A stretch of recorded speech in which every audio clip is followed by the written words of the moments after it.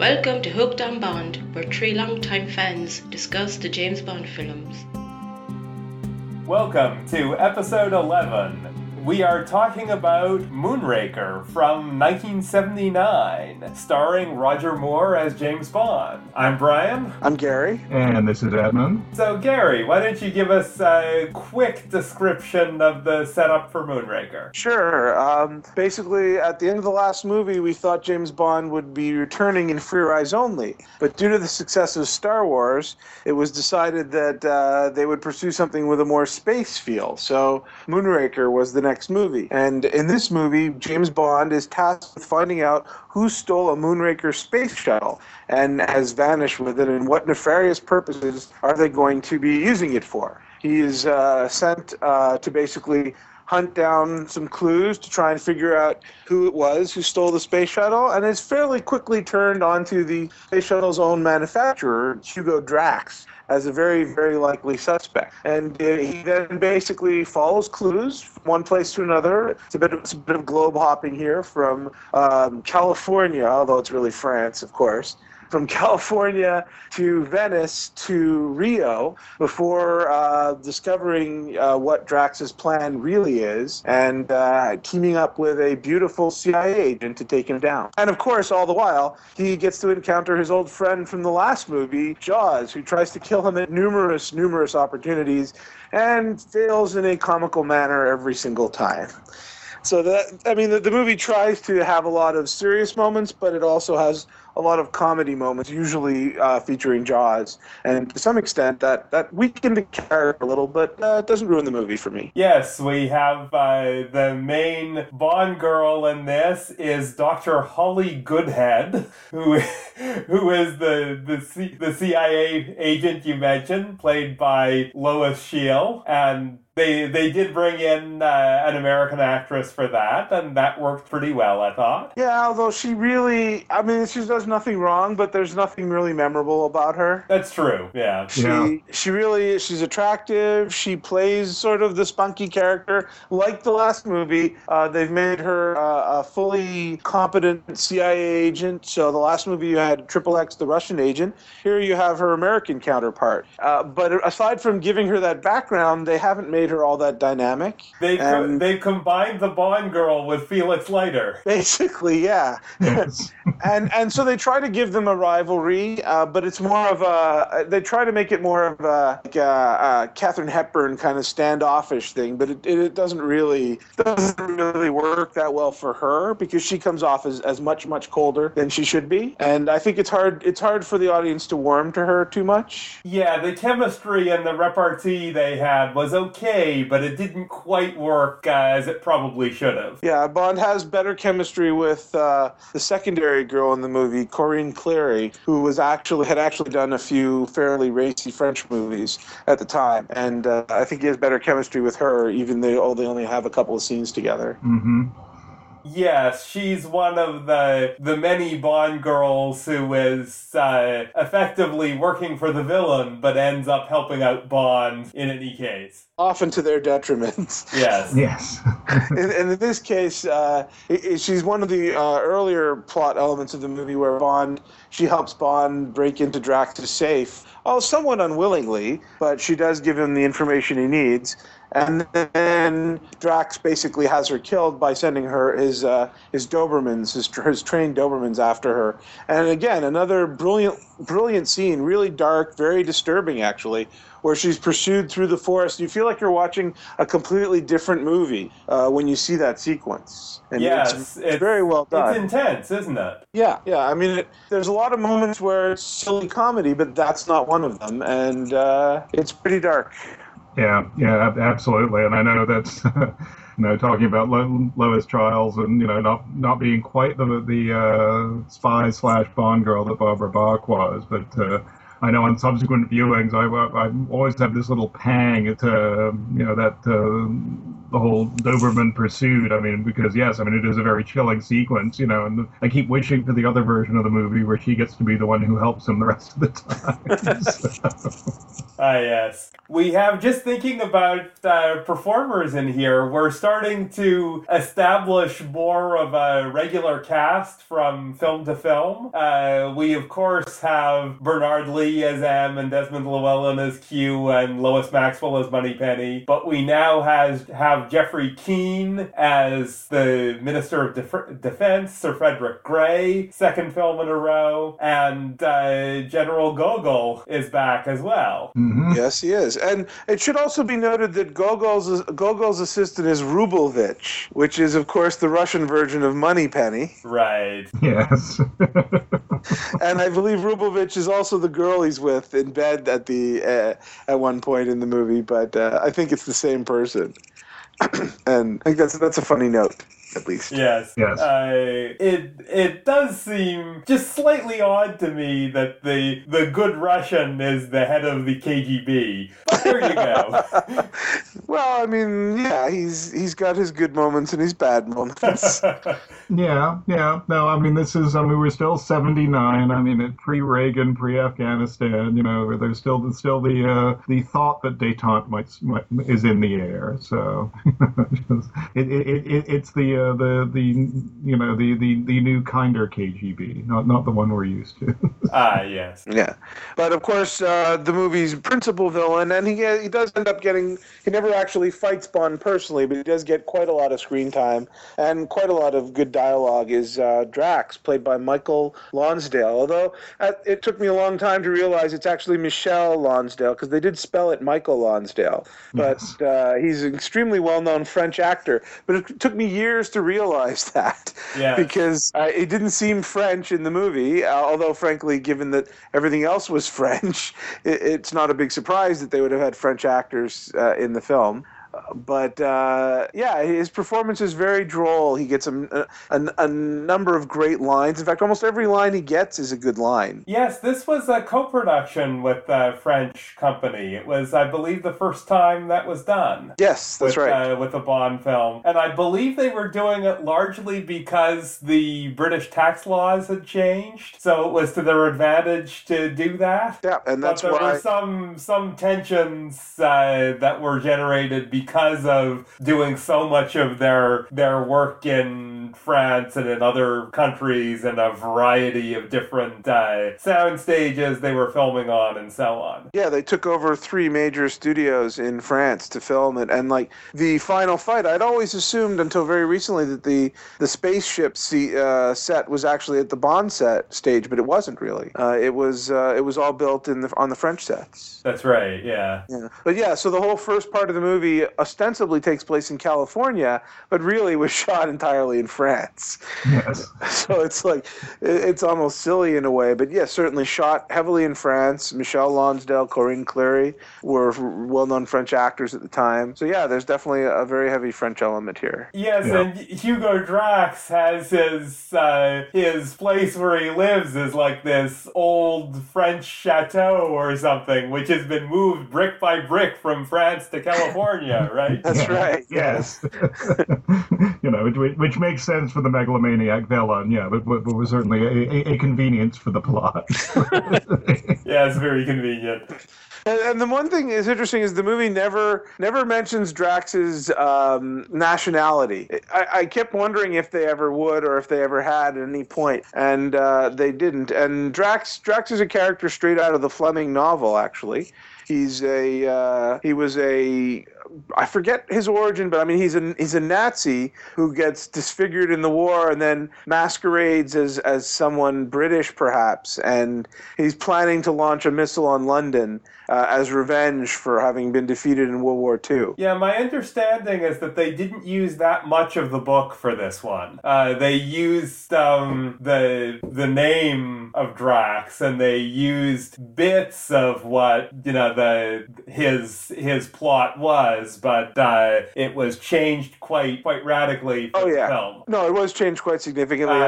And despite the name, I don't think the book really had a space component to it. No, it was just a land-based missile. The closest I would say that the book and the movie come is Drax leaves Bond and the girl to die under the rocket, which will take off and broil them to death. Oh, okay. So that scene is out of the book. That's out of the Christopher Wood, who also wrote The Spy Who Loved Me, obviously copied that from took that from the book as an homage to that part. Okay. And yeah, we mentioned, of course, that this was not long after Star Wars, and this was a time, if it isn't a time that you remember clearly, this was a time that Star Wars was so huge that everyone was sort of copying that and doing things that mimicked having big space adventures. And, all of a sudden they were everywhere, and there were new Star Trek films out, and there were TV shows in the US and in the UK doing space things. So it was very sort of fitting with how things were being done at the time, and, the popular genre, to do things that involved space in one way or another. And they certainly went for that here, because you have this idea that Hugo Drax is building these Moonraker shuttles, and these are basically the space shuttle that we know that was first launched not too long after this film came out. I believe originally the idea was that the space shuttle was supposed to launch right at about the same time that this film was coming out. Yeah. So it was meant to be that, the event that was really happening, in a few weeks, or it just happened, you would see it in the film. Well, it turned out that it was, the following year that it actually happened. Yeah. You can never predict things exactly. But again, the movie Drax's Moonrakers are eventually heading towards what seems unrealistic as a city in space, or a gigantic multiple satellite structure in space.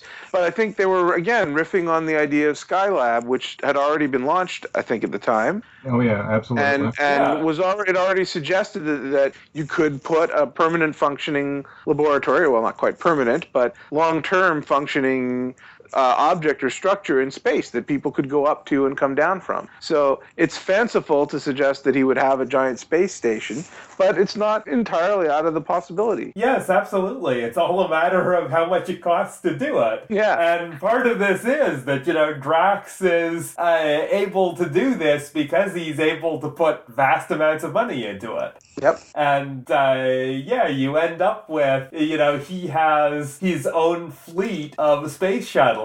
And something that I found was kind of interesting is that because it's sort of lining up with the real technology, what the space shuttle could do from our perspective was pretty remarkable. But within the Bond universe, the things that were around in You Only Live Twice, it sort of already superseded that in some ways. Mm-hmm.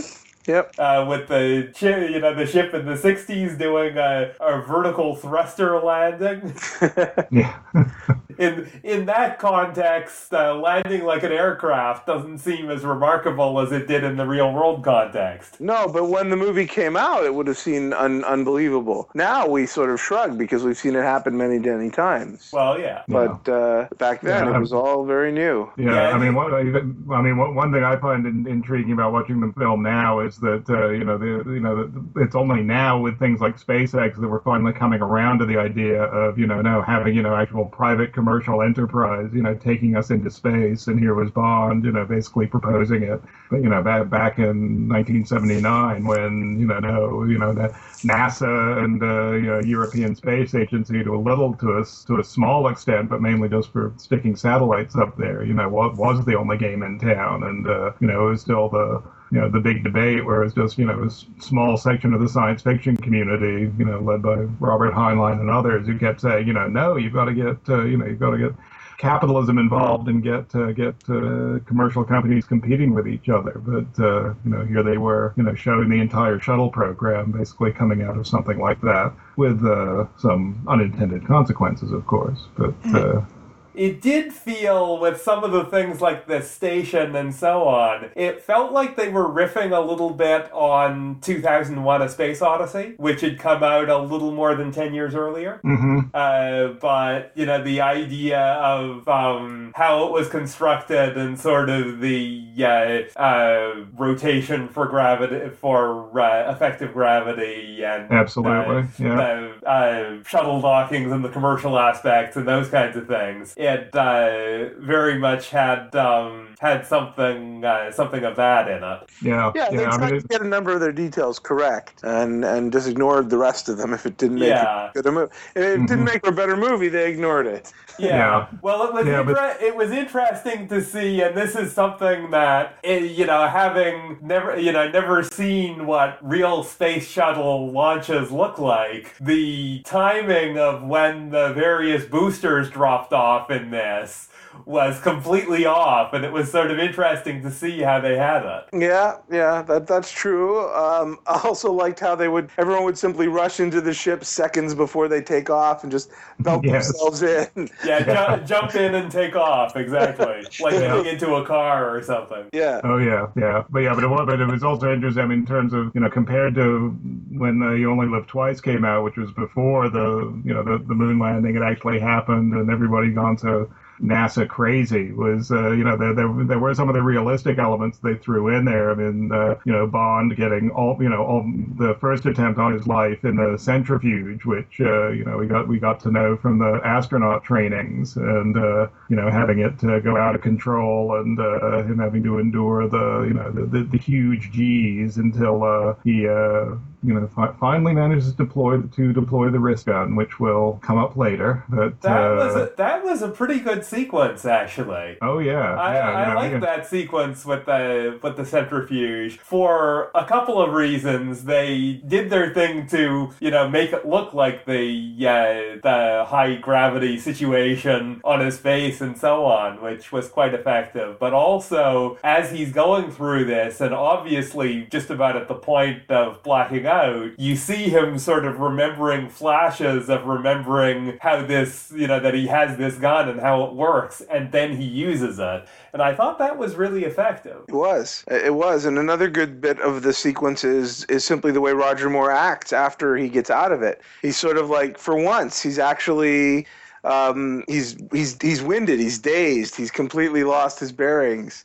He's sort of staggered away. He's lost his balance, he's red-faced, he's sweating. Yeah, he really looks like he's been through the ringer. Yeah, and that's unusual, because usually he simply walks away with a quip, and in this case, it was clearly that hurt him, that sequence. So it's a very well done bit. Yeah. Although he does manage to get the quip in at the end of the visit, so... the little skeet shooting incident when he gets to pretend he's not very good at this as he takes out the sniper and but Drax is better at the quips than he is, so yes. Every time he's in a quip battle with Drax, he pretty much loses except for the very end. Yes. So basically, and I was saying before about Drax's nationality, but basically Drax is Space Hitler, essentially. He doesn't really have much of a nationality. He just has a plan to kill the world and rule with a master race of genetically perfect people. That's about it, yeah. He has like a sort of weird eugenics thing in there. Yeah, I mean, at least Stromberg in the last movie felt the world above the sea was decadent and was ruining itself, and that life would be better under the sea. That there was a little more logic to it than Drax's. No, I'm just going to wipe out everybody, and my perfect specimens will rule the world, whatever's left, at least. Yeah, I think he was going to repopulate somehow. Yeah, with 20 people. Something like that, yeah. The sort of wiping out the world plots in some of these are a little bit odd, but there you go. We should talk about the big gadget, the wrist gun here, that in one of the sequences in this, Q gives Bond thing that straps in his arm, more or less like a watch, like a wristwatch, that he can flick his wrist and shoot darts, armor-piercing, armor-headed, or cyanide-tipped darts that can be used to attack things. And this comes into play a couple times on the centrifuge, and of course more in the ending as well. It's an interesting device. It's not very practical, and I can imagine if he was wearing it all the time, he'd probably end up firing things by mistake a couple times. And we never did get to see an armor-piercing version of that. I'm not sure how he would switch them out. I was wondering how he decides which one to use. I think he just loads it ahead of time and just has to go with what he's got. Yeah. Well, I would assume that the one he took the centrifuge out with would have had to have been the armor-headed one. That's right, and then Drax gets the cyanide one later. Presumably, yes. Although maybe that was armor-headed too. We couldn't tell, really. I think we can. I think we can see that it's red when he shoots him. Oh, okay. Yes, you're right. You can see the head of the dart and it's red. You're quite right. Plus, he's alive when he puts him into the airlock, so he can actually enjoy being cast out into space. Yes. Yes. And we can enjoy that. Those are, again, 2001: A Space Odyssey and other things, those themes of people being dumped out into space. Yep. Mm-hmm. Yep, definitely. And we have like a laser gun battle or ray gun battle. The less said about which is probably the better. Well, that was a Star Wars influence for sure. For sure. But having the cargo bay doors of a space shuttle open and a platoon of space-suited guys coming out and starting to fire at people. Marines, yes. That's right. Marines. Those were Space Marines. I guess. They've been training for just this mission. Mm-hmm. Yes. Yeah, the U.S. preparedness is shockingly impressive in that they find out there's this unknown space station hovering over the Earth, and within 5 minutes, they have a space shuttle ready for launch, complete with platoon of Space Marines. Yes. With laser chest guns. and they're basically stowed in the back of the shuttle as well, which is hilarious. Yeah, were they standing in the cargo bay all the way from launch? Yeah. How does that work? I guess. Yeah, they have those special inertial damper things that we heard about on that other sci-fi TV show. I guess they must. Yes. There's a character we haven't talked about. No. The Blanche Ravelijk character, the girlfriend for Jaws, Dolly. That's right. I've seen some reviews describe her as superhuman in strength. Because she lifts this giant metal wheel off Jaws. Yeah, the cable car gear. It seems like they're going for a sort of a Frankenstein's monster meets the little girl moment here. Yes. Although apparently Richard Kiel suggested that since his wife is only really that big, that it would be funnier or be more appropriate for him to end up with a smaller girl as opposed to a larger girl. Right. Yes. But yeah, Dolly is, she's a character with even less lines than Jaws, as it turns out. She basically rescues Jaws from one of his many mishaps after trying to kill Bond, and they instantly fall in love. And she is quickly whisked away to join the Drax space program. Mm-hmm. Makes no real sense. And she's on the space station later in the film as well. Yeah. And she's there to be pivotal in... she's actually quite attractive, really. If she just let down the pigtails and took her glasses off, I'm sure she'd be even hotter. But Jaws is worried that she's not perfect enough for Drax's superhuman society, when really it's him he's worried about. Yeah, well, I always got the sense it was that they kind of both realized that that's a mutual thing, that neither of them really fits. But her presence is there so that Jaws can be given a moral excuse to switch sides at the end. Yes. And he does. He makes the choice for love. And I think we have to face she's there for comedy as well. Yes, of course. Oh yeah, yes. It's this really odd, goofy thing of all of a sudden this pretty well indestructible henchman who's in his second Bond film, which never happens with a henchman. All of a sudden, he's without any words, falling head over heels for this girl. Right, and the scene where they're the only two to basically survive the carnage, and they run into each other's arms in the wreckage of the space station is hilarious because it's weird and it's creepy and it's bizarre, but it's like funny at the same time. And they give Jaws a line. Yes, a romantic line. It actually works. If you're going to say one thing in the entire film, or both films, he gets a good line. Well, here's to us. In a sort of a charming Bond-style romantic way.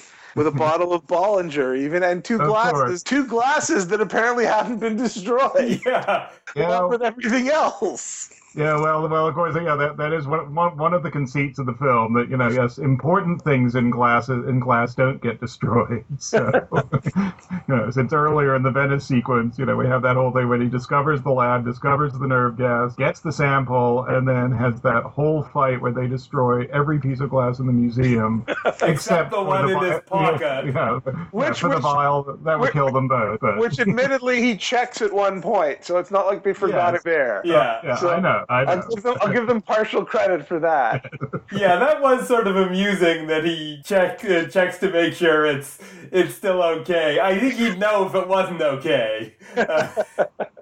That's right. And so that sequence in the lab, of course, is predicated with another bit of timely humor, which is the code to the door is the classic bit of music from Close Encounters of the Third Kind. That's right. And it's funny. It's a movie that probably is unknown to our generation, or a younger generation today. They've probably, unless they're Spielberg fans, they've probably never seen it. Right. Yeah, that may be. It hasn't endured as well as some other things have, considering how big it was at the time.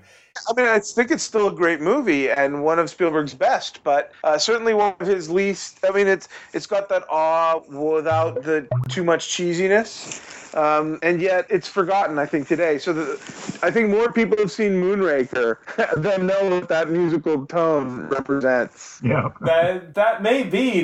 They came out in the same year, right? They were both 1970. Close Encounters was 1977, so this was just a couple of years later. In 1979. Everyone knew that tone. Yeah, everyone would recognize da da da da da. And now maybe not, but he knows. And more people are watching the Bond films than remember that movie. That's probably true. There was another reference, I think, although it was more subtle. It was there was like a horn for an alarm kind of thing earlier in the film that was like the beginning of also Sprach Zarathustra, famously used in 2001. Yes, yeah. So it had the ba ba ba. Yeah. So there, not as big and obvious a reference, but there was that reference in there too. 2001. Yeah. So they were throwing these different kinds of things in there, which was kind of fun.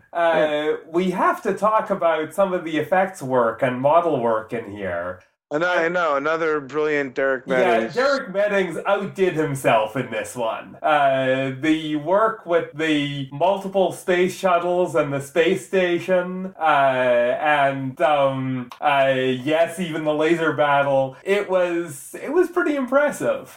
I mean, the truth is, it still holds up now. You look at it now, and aside from movies like Star Wars and this, very little sci-fi from that era. I mean, space-based stuff is treated quite as seriously. There's some of those movies, I guess, were like Silent Running, maybe. But it does look very good, and it was very impressive how dynamic those were. What they ended up doing for a lot of those sequences was they would actually re-spool the film they had shot on and re-expose it a second time to do a second element. So they would film a star field with the stars where a space shuttle was supposed to be blotted out, and then, and move, what stars were being blotted out, and then refilm the same thing with the shuttle then moving over that. So you would then have those two elements together, and they would wind back again and repeat. And they went up to having 48 separate elements that they would expose the same film 48 times to composite different things onto it.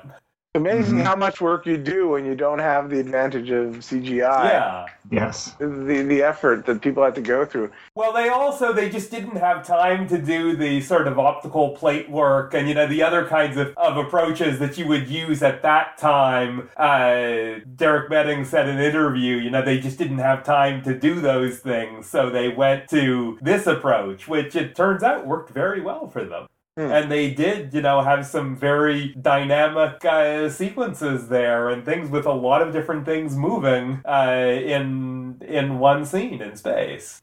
Yeah. I mean, it's. I know in my case, for many, many years, and and certainly Star Wars and this kind of bore it out. I was always insisted that no, it's better to use models. It's better to use models, and even with the platings, they could sometimes be sort of this slight distance that you got with stuff where you can kind of tell it's like, oh no, that's been composited, but doing it this way, it may have been, it's much more arduous, but until the computers finally caught up, this really was the way to get it looking, really sharp and crisp and like it's actually something physical out there. And, it really does show and it really does hold up. Yes, it certainly worked very well, and it was far from the first work on sort of space imagery that Meddings had done. Of course. Certainly with a lot of the Jerry Anderson work he had done with Fireball XL5 and others, but other things he had already done with the Bond films and so on.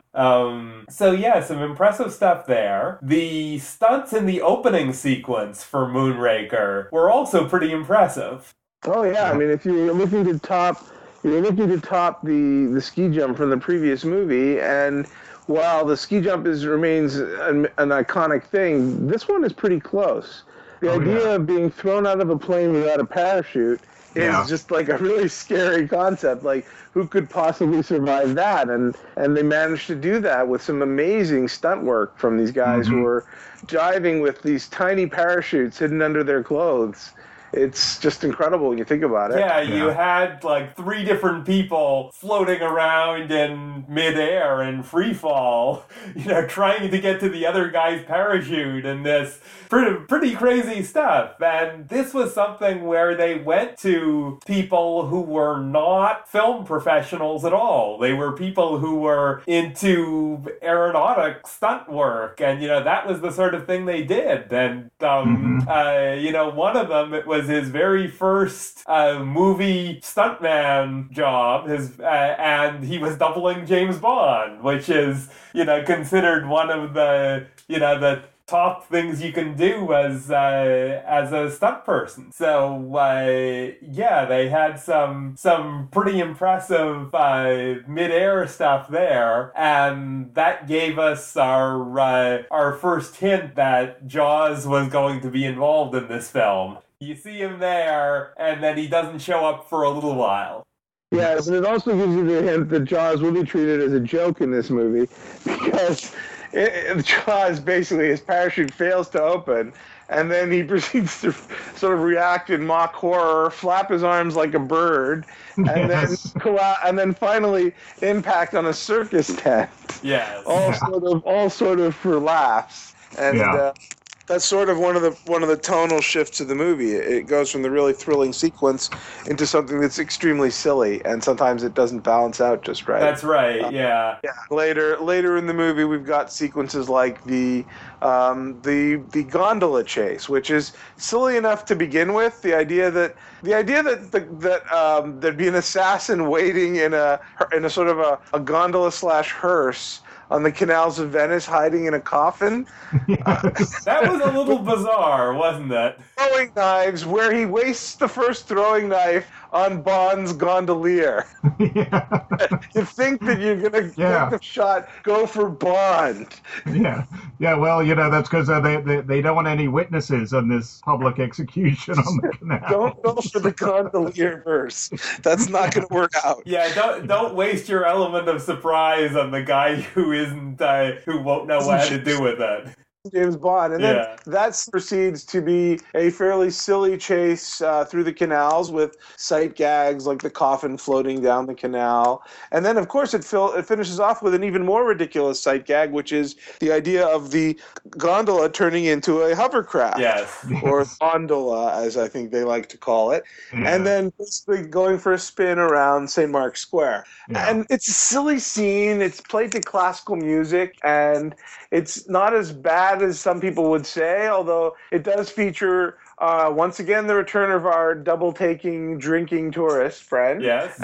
Also now features a double-taking pigeon, which is largely considered like the low point of all Bond movies. Yes. The idea of a pigeon doing a double take at James Bond going by in a hovercraft. There were bits of the powered gondola sequence that looked quite good.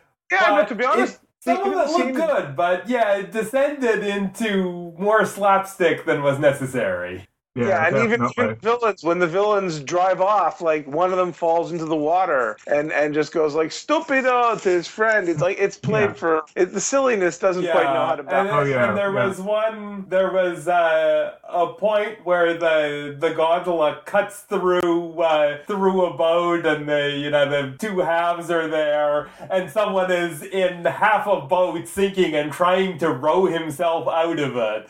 And, the lovers are in one half and the gondoliers in the other. Yeah, and the gondolier is trying. It was just silly at that point. Yeah. And the stuff on the water was bad enough, but once it comes out as the hovercraft, I mean, it's not everybody's going to know this, but anybody who's been to Venice, something that big, it's like you're never going to get out of St.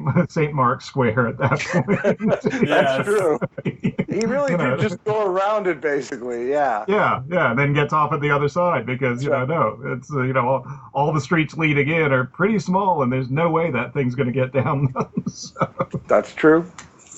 It was just for a sight gag and nothing more. And Jaws reappears later, but every time he does, it's a scene where he menaces people for a few minutes, and then he does it at the carnival in Rio, and he does it at on the cable car in Rio, and every time it's like he's menacing, and it starts, and the carnival scene where he's walking down the alley with the giant head, which is also a sinister clown on top of everything else. It's a very, very tense, scary scene, but later he's sort of pulled away with dancing revelers, and it's silly in that he just gives up and starts dancing.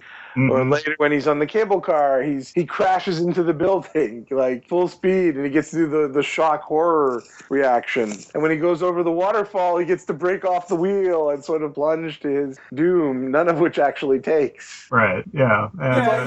He does have some good moments and some good sort of, intimidating and scary kind of stuff there. But you're right, it always ends in this sort of silly comedy thing. Yeah. Yeah. I mean, actually, that whole cable car sequence, to me, just kind of, also kind of showed up, where Lois Chiles as Holly Goodhead, really does come off as kind of this pale shadow of Triple X in Spy Who Loved Me, because here we have yes, it's Bond with a fellow agent, taking on Jaws, and she just gets sort of knocked out and is like completely ineffectual throughout that entire fight. And she doesn't even know who he is, whereas Anya definitely knew who he was. Yeah. Oh, yeah. And also, I mean, the way he's played up, I mean, even when he gets, the first, in mention of him, although, it's not indirect, is, when Drax is looking for the new henchman, and he's like, oh, yes, well, if you can get him. So, it's just like, the number one henchman in the world. So. It's a great line, that, actually, when Drax says that. Oh, it was a good moment. Yeah. Yeah. I think part of what may have played into this is after You Only Live Twice, they were getting lots of letters from children saying how much they liked Jaws, and also saying that they wanted him to be a good guy. Why have him be a villain? So I guess they sort of reacted to that, because by the end of this film, he is a good guy for a little while, and they do sort of play him as the element for children and for the comedy more so. Yeah, and I think if you, I don't think he actually kills anybody in this movie except maybe some Drax henchmen at the end. Yeah. He doesn't actually, and in the previous movie, every time he shows up, somebody dies horribly usually at the beginning. But and we talked about that in the last podcast. But this time, every time he shows up, he's usually foiled in his plan, and he never actually gets to kill anybody. Yeah, I think he was used much more effectively in The Spy Who Loved Me. Yeah, but like I said, the part about making him into a good guy at the end, by not having him kill someone in this movie, they're sort of removing it from the more horrifying acts he's committed. That's right, We never actually see him murder anyone in this film by biting into their neck with his teeth. Right. And so therefore, it makes him seem a lot less dangerous. Yes, he does become, a more comical kind of character. Yeah. Yeah, beyond that, I mean, one of the other elements I love about this movie is I love the travelogue. And like the last movie, this is definitely another globe-hopping Bond movie.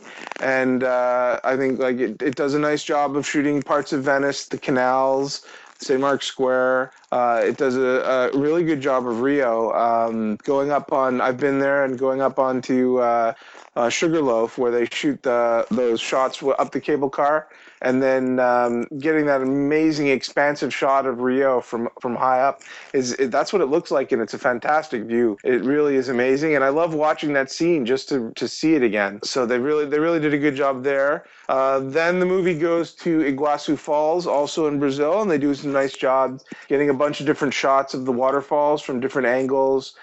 From below in the gorge itself, shots from above it, and then strangely enough, the movie shoots a couple of shots exteriors at some pyramids in Tikal, Guatemala, to give you that whole the giant pyramid is a real pyramid, of course, right, and it really exists in the jungle. So I really enjoyed the different locations that they went to in this movie. Yeah, by this time, I think they had really sort of mastered the approach of having Bond sort of chase around all sorts of places around the world in order to, follow things up and do whatever needs to be done. And, that, by this time was something that, really worked well. Yeah, I think it's something the older movies did a bit better than some of the newer ones have done, too. Sometimes the newer ones just use a city and they don't really use it well. I think these older films tried to use their locations pretty well. Okay, fair enough. Speaking of things from older films, we had a return in the theme song. Shirley Bassey is back. That's right, and John Barry as well. He had taken he wasn't on the last movie either, and one might say his Golden Gun score was a little bit less than his other efforts. But so I think it's a very good score. I like the song Moonraker. It never went anywhere. No one remembers it today at all. It almost never gets played. It's not anywhere. One of the more memorable things, and the thing I always remember about it is it's one of the 3 Shirley Bassey Bond songs, and the one that I can never remember. Yeah. Right, but I actually like it. I think it's a pretty good song. And John Barry's music score, I actually have the soundtrack for this one, and it's very moody and atmospheric. It works really well with the space music, and I quite like Barry's work here. Yes, absolutely. As we've been coming back, as I've been rewatching for this, I've been enjoying the John Barry soundtracks more than the films where other people have done the soundtracks for the most part. Yeah, I think he had a sense of the flows of the films. He changes and progresses with the movies as they go, whereas all those one-offs are just like, hey, I get to do a Bond score. And Barry continuously adapting and changing his own work. So yeah, I think there's more progress. The one that we had in The Spy Who Loved Me, which was not John Barry, and the one from Live and Let Die, which was George Martin, those two both felt like they were trying to veer towards a pop music sound more so. And Yeah. I didn't think it worked very well in either case. No, And yeah, I mean it's Marvin. I mean, yeah, no, I mean it's Marvin Hamlish in "Spy Who Loved Me," who, I mean, yeah, That's right, a wonderful composer for Broadway and doing a chorus line and that sort of thing.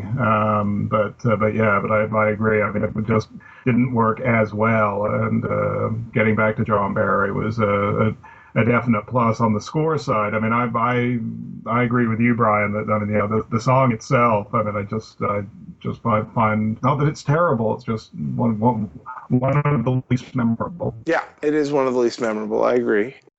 And I would say that even with The Man with the Golden Gun, while it was not a spectacular soundtrack by any means, it fit with the aesthetic of the Bond film better than those other, the other two that we mentioned that were not John Barry.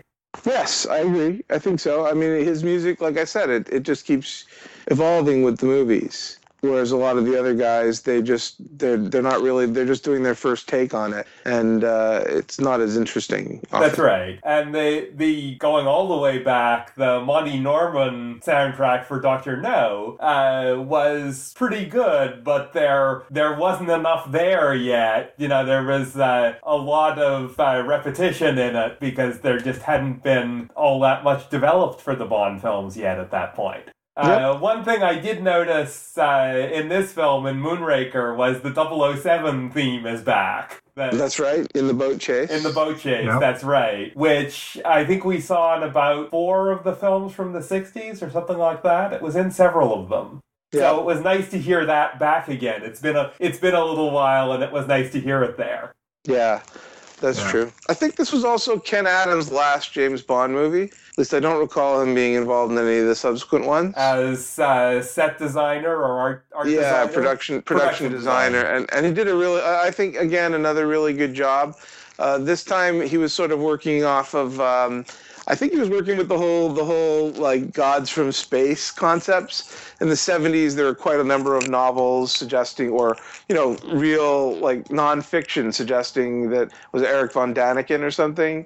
Yeah, that's him. Gods had like space aliens had come and sort of populated Earth, and so that I got the sense that like those pyramids were meant to reflect that whole 70s way of thinking, and I really like it. Again, it captures the 70s very well, I find. Yes, it fits in with other things that were being done in film and TV with sort of space things and Egyptian iconography and things from Battlestar Galactica and so on. Yeah. Yeah, and I also, when you mentioned about the Bond theme coming back, I mean, it's also kind of appropriate in that chase, because that boat really is kind of like the aquatic version of the DB5 with all of its little mines and rear shield and and not a villain ejector seat, but a hang glider ejector. So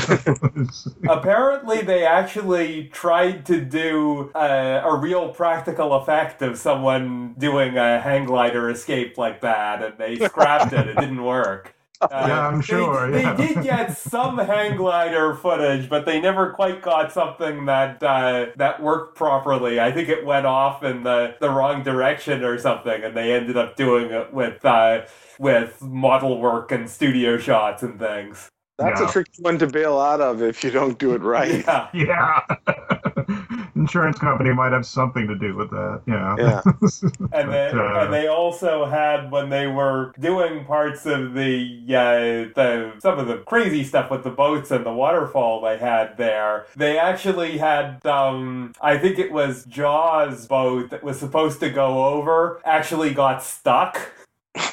Like on the edge of the waterfall, and it was like ridiculously difficult to get to it in any way, and they weren't sure how they were going to get this boat out of the way. They had did they actually send it over Iguazu Falls? I believe so, yeah. Wow. In order to get that off of the edge, they had like someone dangling off a helicopter to get to it, and it didn't work. And they went back the next day, and it eventually had gone over on its own. It's interesting. The movie is filmed in Brazil, of course, but Iguazu Falls is on the border between Brazil and Argentina. And in fact, at least a couple of those shots were from the Argentinian side. Right. And I noticed in the credits they do thank Argentina, but they never really say that it was filmed in Argentina, I think. Right, yeah. I think they did actually send some things over there.